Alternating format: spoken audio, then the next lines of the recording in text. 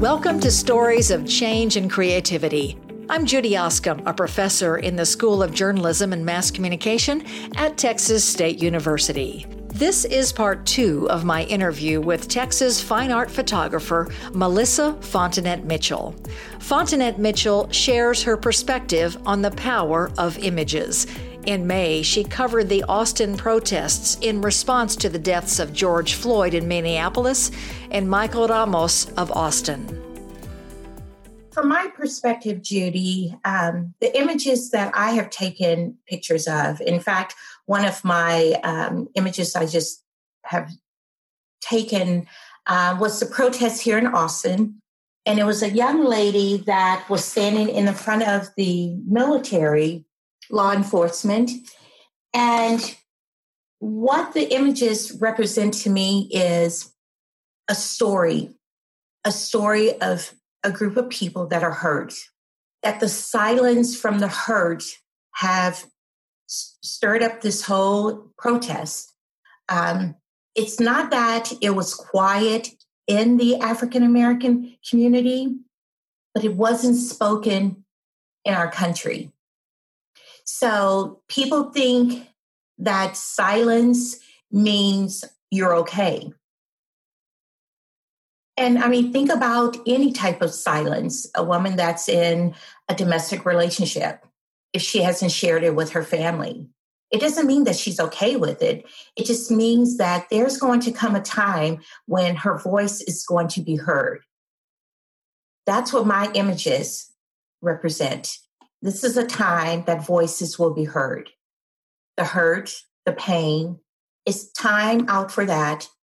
Equality, justice, understanding, communications, that's what those images represent now.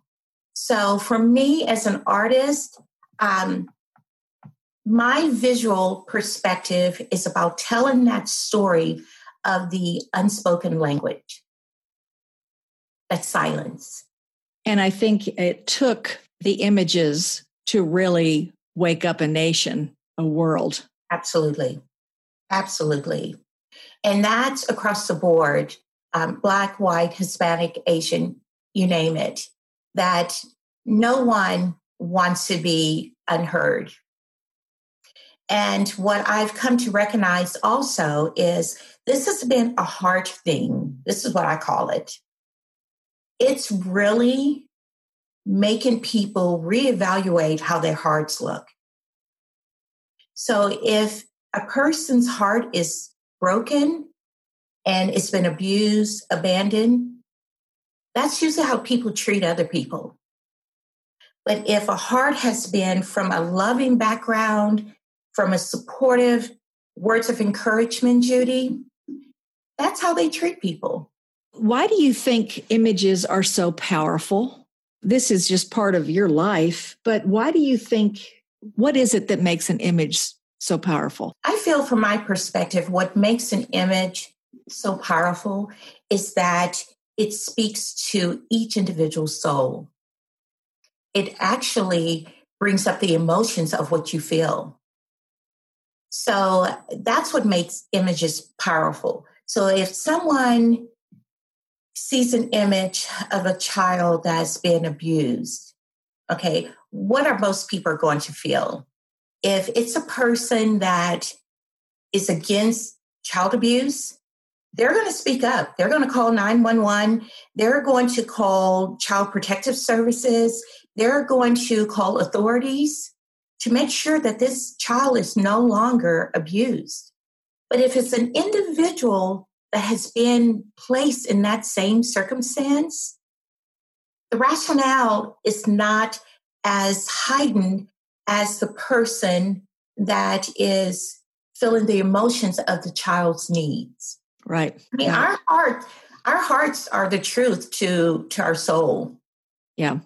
Well, and as far as I think back and older listeners will understand and think back of the images of the Vietnam War and other protests. And I think for young people, this is new for them. And I'm so appreciative of the journalists and photographers and the cell phone images that are being captured.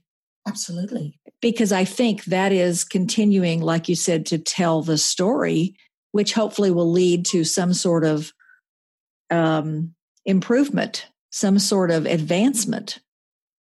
Oh, absolutely. Images speak so many words, but let's not forget also, images speaks emotions as well. How are you feeling about seeing this in the news as a visual? What is this resonating inside of you? What if this was your family? What would you do? Your loved one? What if this was your neighbor? So that's how powerful images are. And I think we wouldn't, without the cell phone videos, without the images, we wouldn't be having these discussions. No, not at all. And this is why it's so important that take out your cell phone if you see something unsettling, or if you see something beautiful. Take out, your camera. That is, it might not make it on the cover of Time magazine, or it might not win a special award, but it is going to resonate in someone's vision about how they feel and what it stirs up inside of them. Yeah, that's good advice. And of course, social media is so important to a lot of our audience. Yes. And to use social media for advancing the cause. Mm-hmm. Can you talk about that a little bit? Yes. Social media has been effective in people speaking their true voices. Sort of hiding behind the veil, but still being able to speak. This is the way I feel. This is the way I think it seems to me, my perspective. Social media, I think, is such an important instrument in conveying the message of the vision of the photography work or the video. Some people are not even aware of what's going on in our world, mind you, in our country, of the injustice, until they start seeing videos and images and saying, where was I? Why is it that I never recognized this? And not only that, Judy, the building of relationships with people. Hey, I want to know more about your culture. I want to know more about, Melissa, what has happened to you that you can share with me that I never knew? That's a lot of coming through social media also. Social media also gives hope that if we all band together, that we can get past this racial injustice issue that's going on, the unfairness, even the people of hate out there, it's, I'm not sure you can probably take this or not, Judy, but I was in HEB the other day. You know me well enough. You've known me for years. Yeah. I've always been curious about why people don't wear their mask. Just curiosity. I don't know. It's just, it just haunts me. So I was in HEB and it was a lady. This was before HEB started requiring that everyone wears a mask. Right. So I was in there grocery shopping, minding my own business like everybody else. And there was this one lady that I saw that I felt I had to go up to her for whatever reason. I said, hi, excuse me. I sort of whispered because I didn't want her to put me on blast. Yeah.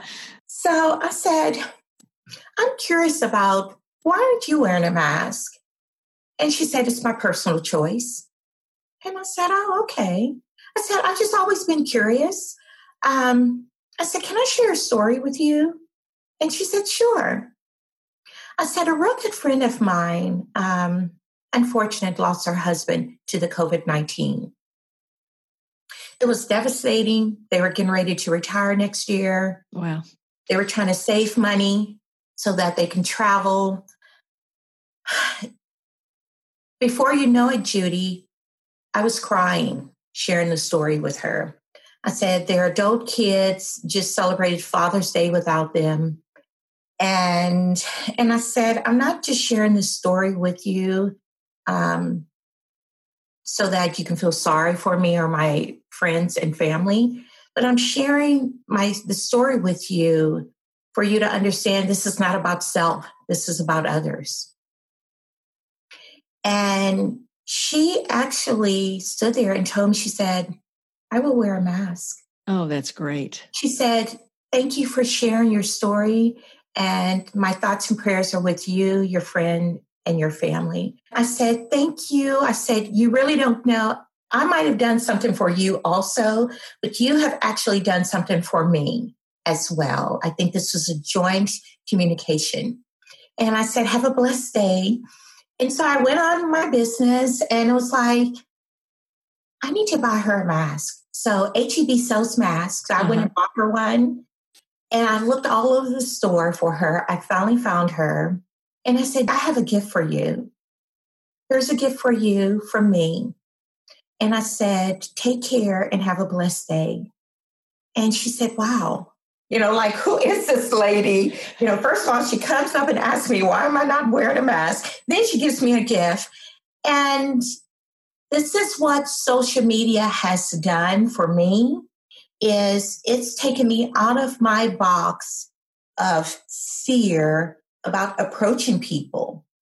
And as a woman of color, it's also my responsibility to speak up, to share with people my experience, and to maybe build temporary relationships in the grocery store, at the gas station, or wherever.